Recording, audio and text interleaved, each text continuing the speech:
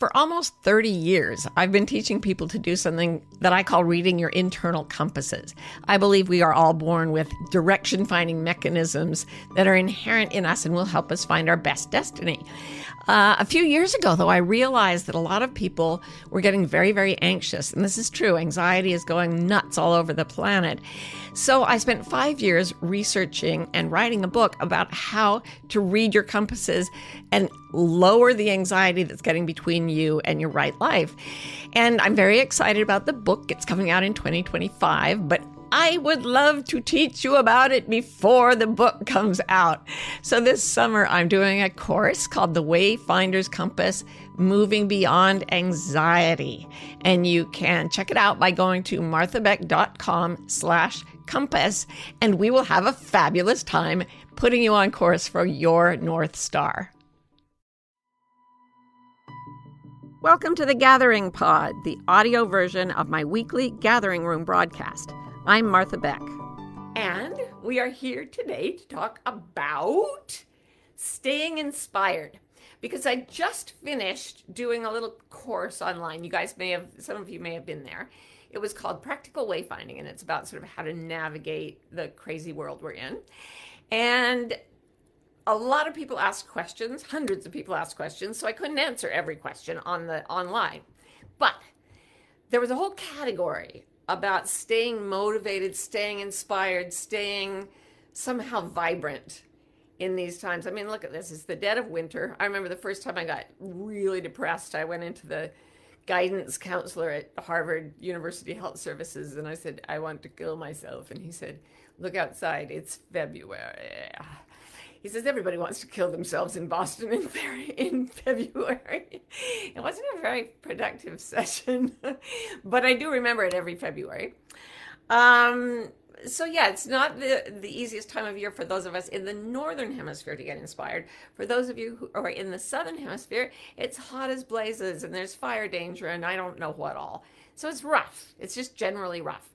Then you throw in the things I talk about every week because they're still happening. The pandemic, the general breakdown of all human social structures. Yeah, I don't feel inspired, but I do, because I know how to stay inspired, because I have gone through many, many times of many periods I would call the doldrums. At sea, the doldrums are when there's no wind and you're just sitting there in the water. In life, the doldrums are when you don't really want to get out of bed, you don't want to brush your teeth. That would be a little more. That would be depression. The doldrums are just like, blah. It's day X 155 of the pandemic. I haven't been out of my house since last March. It's really hard to get motivated for yet another Zoom meeting, or, all my friends are struggling and I don't know how to handle that. Like, it's a tough time. So how do you keep yourself fired up to do things that make you happy? And one of the things I heard over and over from you guys, from people in the Practical Wayfinding course, from my coach trainees, is they say, people are telling me, get creative, stay creative. I myself, Martha Beck, have said to you very peoples here in the Gathering Room on multiple occasions that creativity is a great way to keep your fires stoked when you're in tough times.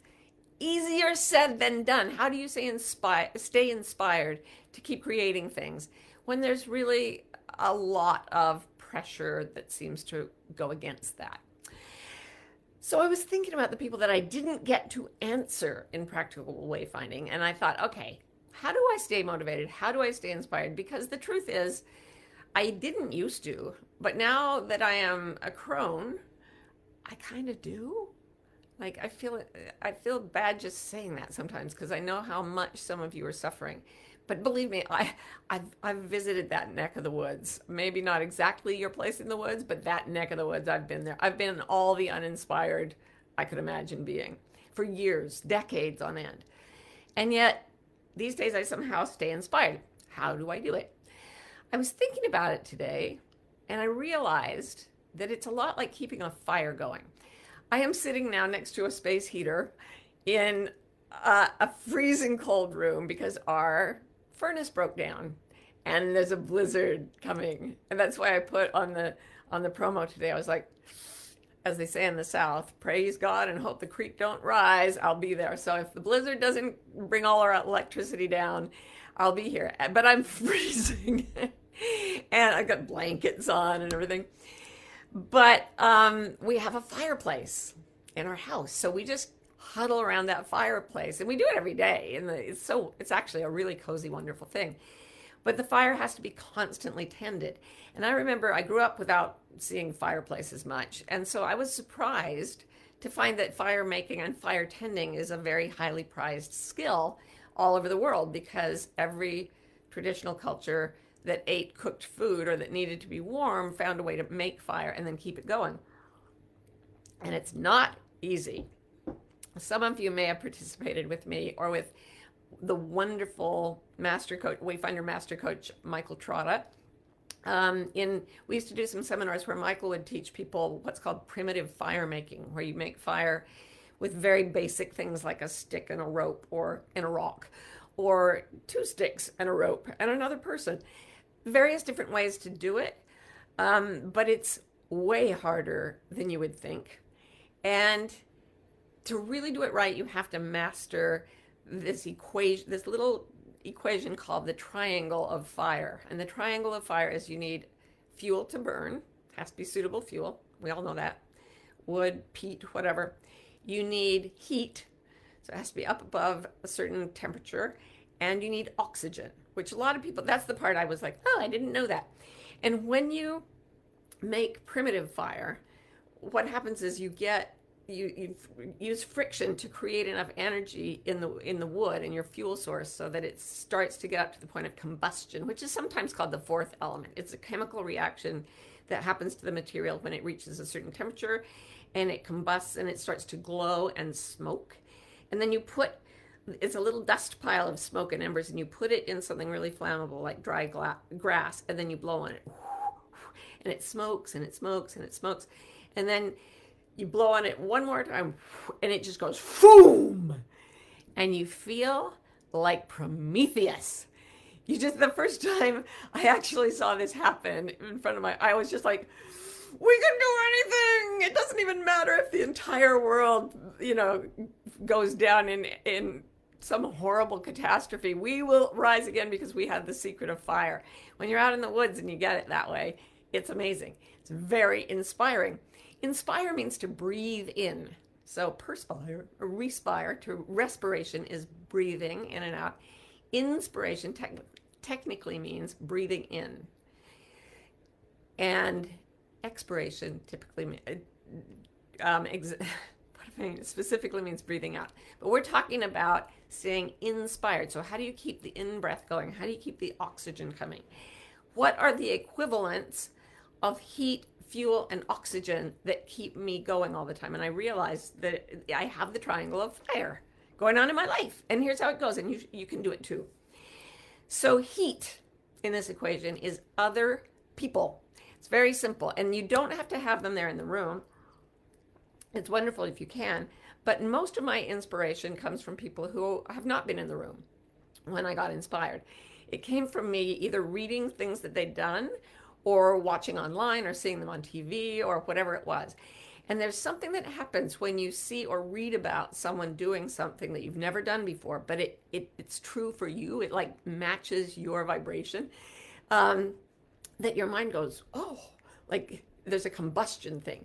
In the book, The Talent Code by Dan Coyle, who talks about the brain science of how to be really good at something, he talks about ignition happening in the brain when people see someone doing something that they would like to do.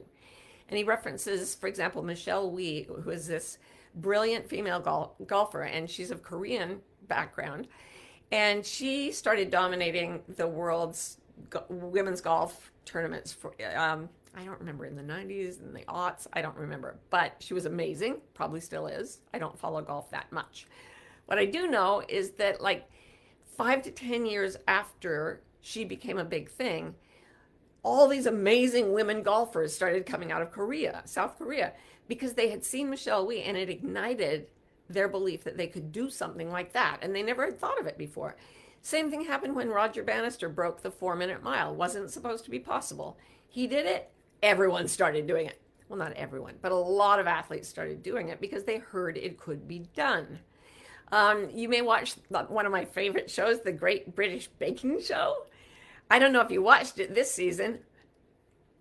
Spoiler alert, if you don't want to know who won, mute me. Rowan Mangan, the gracious badger, is editing me heavily. Okay, I'll just say this. When they started, it was a bunch of brilliant amateur bakers being very polite to each other and baking phenomenal things that I want to eat. But they were kind of all sort of going it alone. Now they've been running the show for several years, and there are people who were children when they first watched it. And these people have been baking up a storm since they were like 10, and they're brilliant. Like, the level of baking has probably gone up for everybody who watches the show, right? It ignited it. So for me, I ignite my desire to write by reading the writing of people whose writing I admire. I ignite my spirituality by reading the words of people like Nisargadatta Maharaj. I remember telling Deepak Chopra that I was reading him, and Deepak said, yeah, that he will light you up. He will light you up to the same temperature just by giving you his words. And Hafiz, the Persian poet, said, over the distance of 1,000 years, I will lean the fire of my life into your life, fire of my soul into your life, and light your candle. So these people are deliberately giving us inspiration. They're raising the temperature of our inspiration until we hit this combustion point, boom. And then we have this sort of yearning to do what they did and to learn and to push ourselves. Okay, so that's the thing. Other people, you go out and you see who ignites you, what ignites you. I love to watch painting shows online too. And then I want to paint, and then I do. Okay, so find your inspiration online in books. Ignite yourself by just bathing in the best of the people who've gone before you. Next thing, fuel. So that's your heat. Now you need fuel. Okay. In this case, fuel means self-care. You have to keep this animal, this body, your body, and your mind healthy by doing good things for it. And yes, self-care means things, it goes from the inner to the immediate to the widespread. So you start, for example, with a loving kindness meditation. The basic self-care that I do when I am so out of it, I don't know if I'll ever come back. I just start repeating those Tibetan loving kindness mantras to myself. May you be well. May you be happy. May you be free from all suffering. May you feel safe.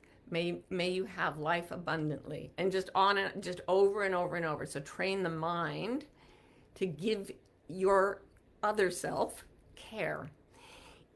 When you've got that, when the insides are caring for you, then care for your body.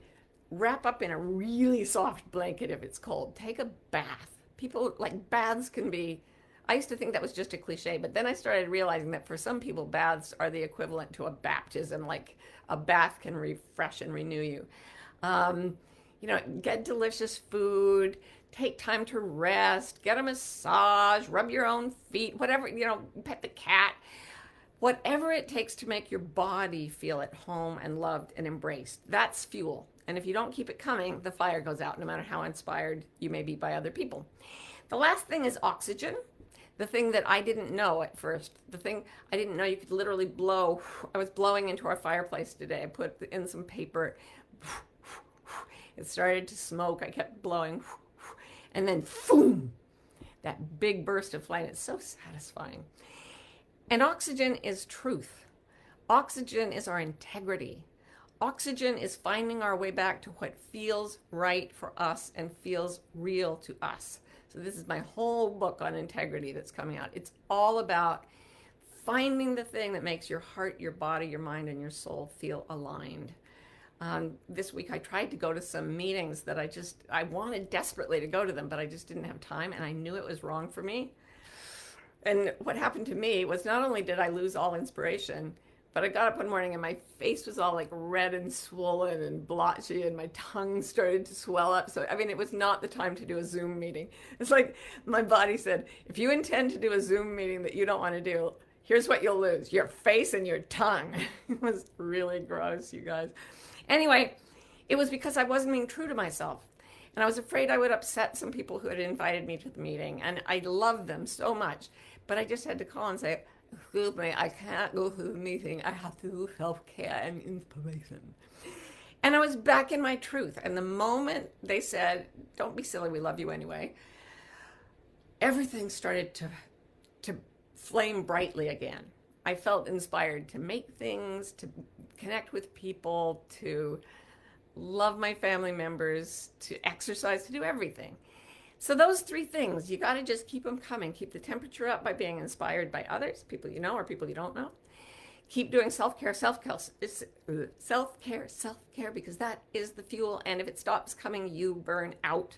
And then finally, you got to go to what is true for you, because if you lose what's true for you, the oxygen is gone and the fire stops. There's one other thing I didn't say under self-care, and that is that it is part of self-care to reach out to someone else and say, I need company. And I have a friend who did that recently. She feels really, really isolated because of COVID. And she just called me. She's a very dignified person, doesn't ask anyone for anything. And she said, I need to talk to you sometimes, like frequently. And I was like, hell yeah, let's do it. So that too is part of self-care, making sure you get the others that you have to have around you. So let's take some questions now, if we may. Hello, the lovely peoples. This is Martha, inviting you to a free masterclass that I have made called 5 Paths to Your Purpose. Probably the most common question I get from people is, how do I find my purpose? Why don't I feel that I'm on purpose? Well, it turns out there are certain things you have to do to find your purpose, and I broke them down into 5, and I made a little masterclass about it. So if you'd like to see it, just go to marthabeck.com/purpose, and you will be able to watch it without any charge at all. I'm going to see if the Gracious Badger has popped up any questions. If not, I will just read. Oh, I made someone laugh out loud. That just made my day. Let's see.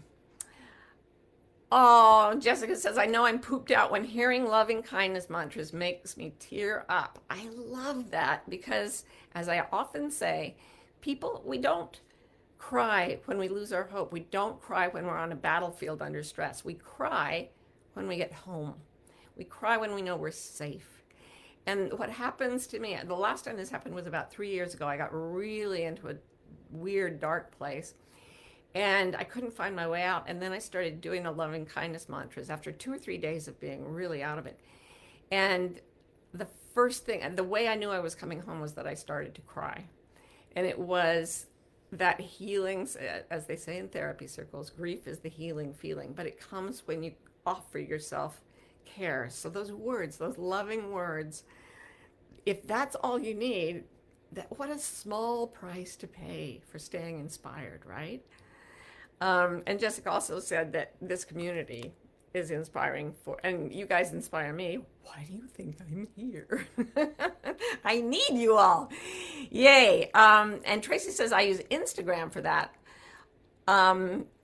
Only have people that inspire me. Yeah, take everybody off your Instagram, Twitter feed, Facebook that doesn't inspire you.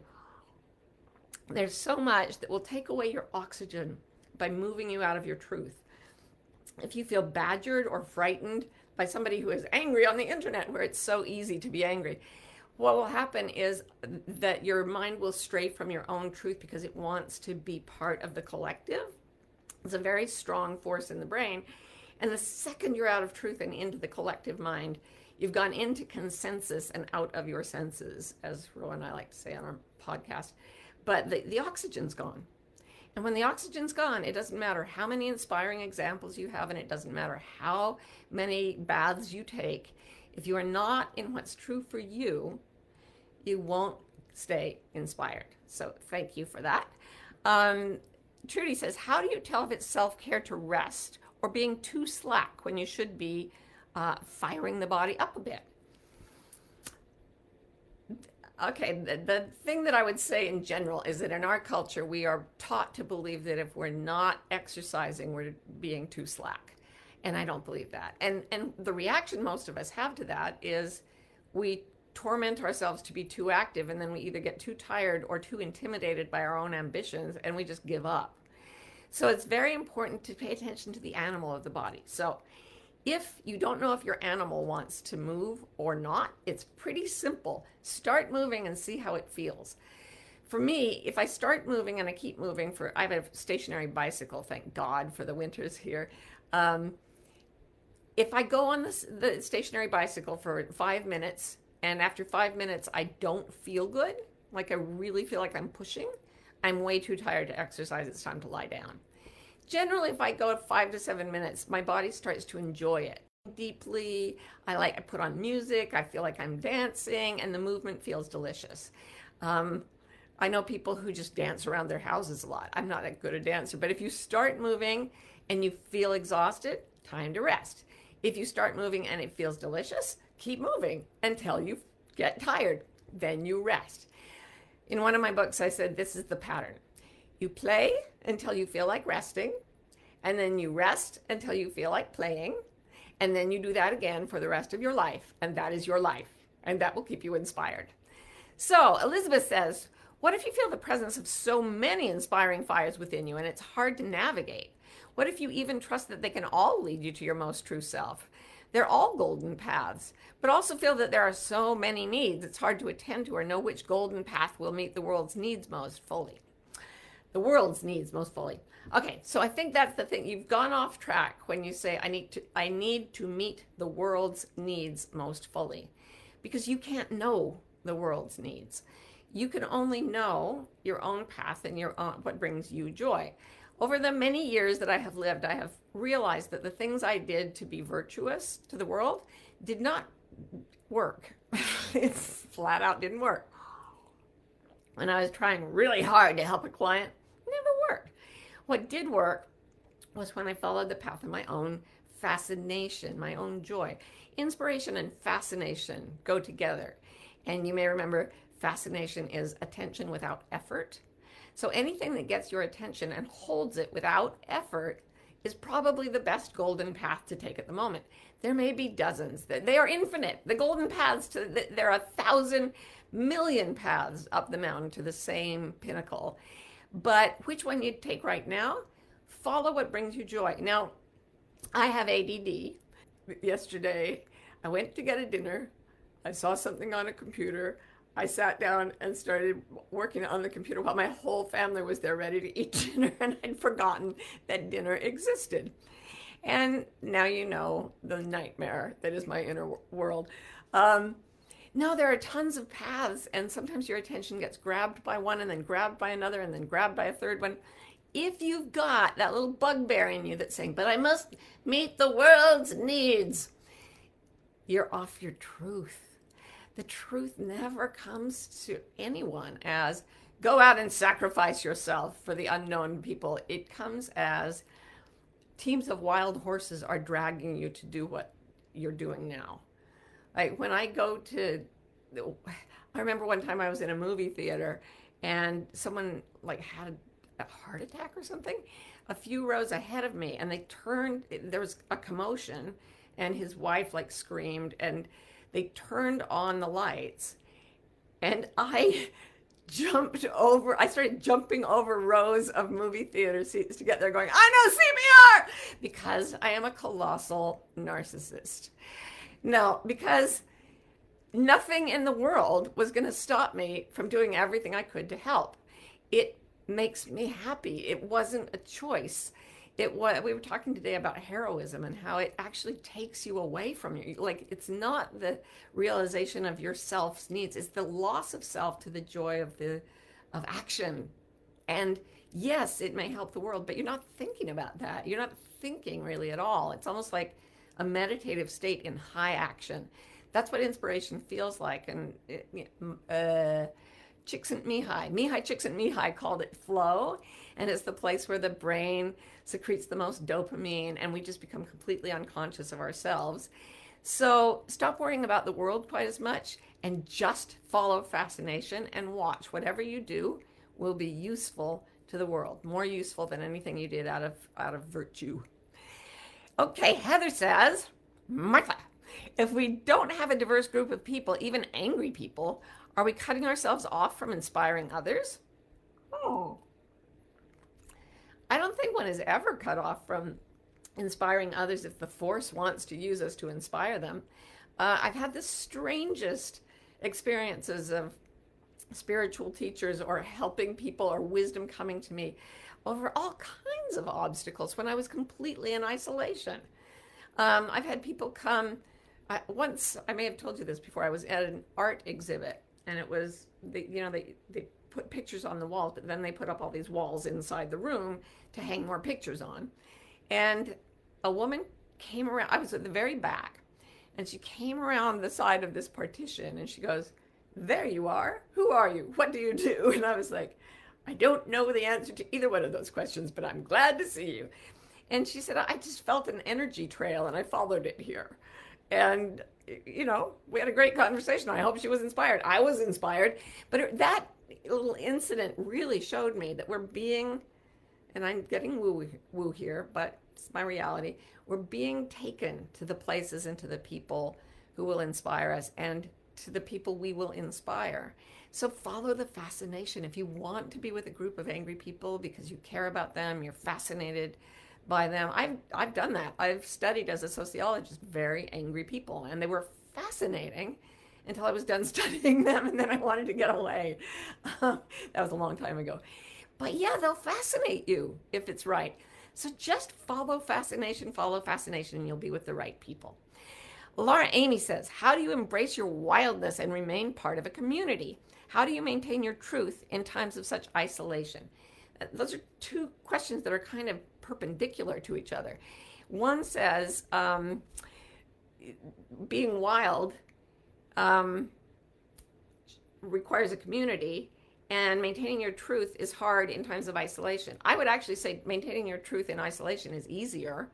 Maintaining your truth and your wildness with other people is harder. So if you feel isolated, you definitely need more self-care and maybe connecting with more people so that instead of isolation, it just feels like solitude.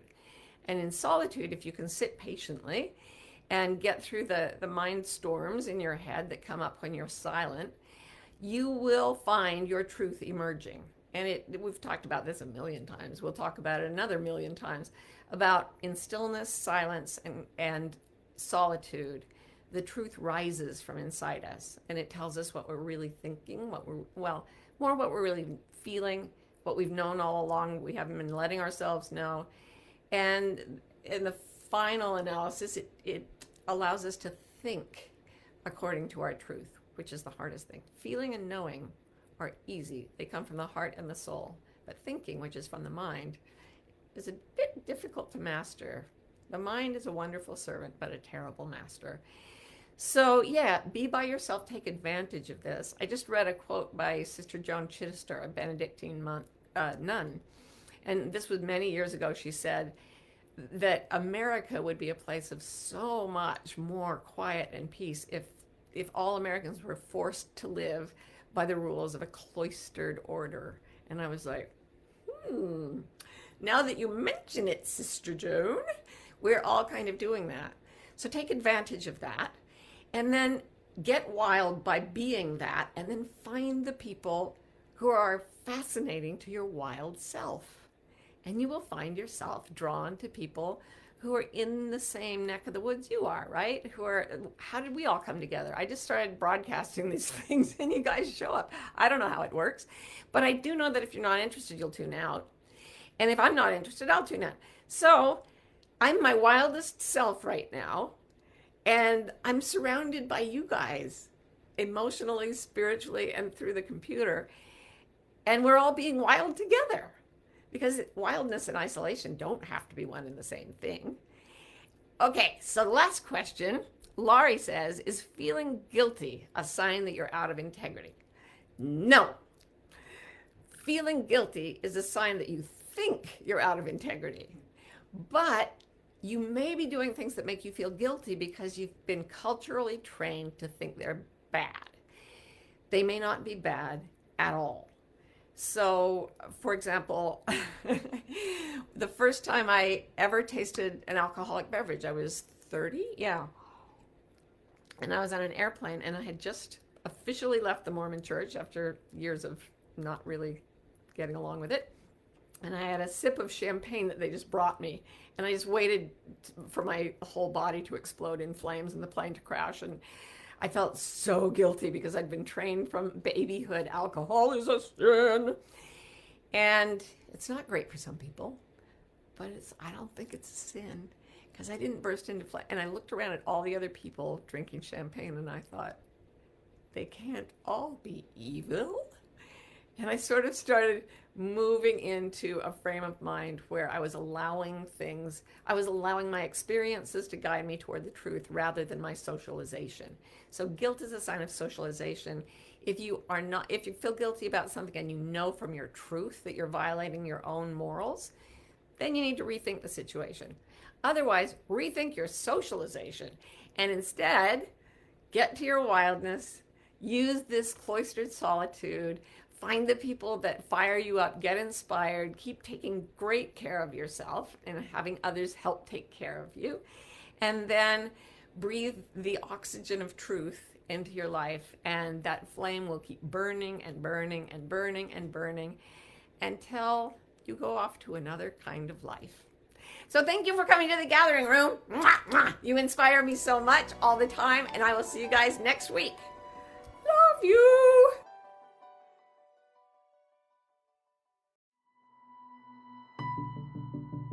It's a bewildering moment to be alive. That's why Martha Beck, me, and Rowan Mangan, me, created Bewildered, the wildly successful podcast for people trying to figure it out. Most of us are trying to fit society's expectations about how we should live, which is stressful and confusing. On Bewildered, we look at topics like perfectionism, what it means to have enough, anxiety, and creativity to see where the culture may be pushing us all away from the lives that truly fulfill us. If you're bewildered, if you want to think and you love to laugh, come join us. For almost 30 years, I've been teaching people to do something that I call reading your internal compasses. I believe we are all born with direction-finding mechanisms that are inherent in us and will help us find our best destiny. A few years ago, though, I realized that a lot of people were getting very, very anxious. And this is true. Anxiety is going nuts all over the planet. So I spent 5 years researching and writing a book about how to read your compasses and lower the anxiety that's getting between you and your right life. And I'm very excited about the book. It's coming out in 2025, but I would love to teach you about it before the book comes out. So this summer, I'm doing a course called The Wayfinder's Compass, Moving Beyond Anxiety. And you can check it out by going to marthabeck.com/compass, and we will have a fabulous time putting you on course for your North Star.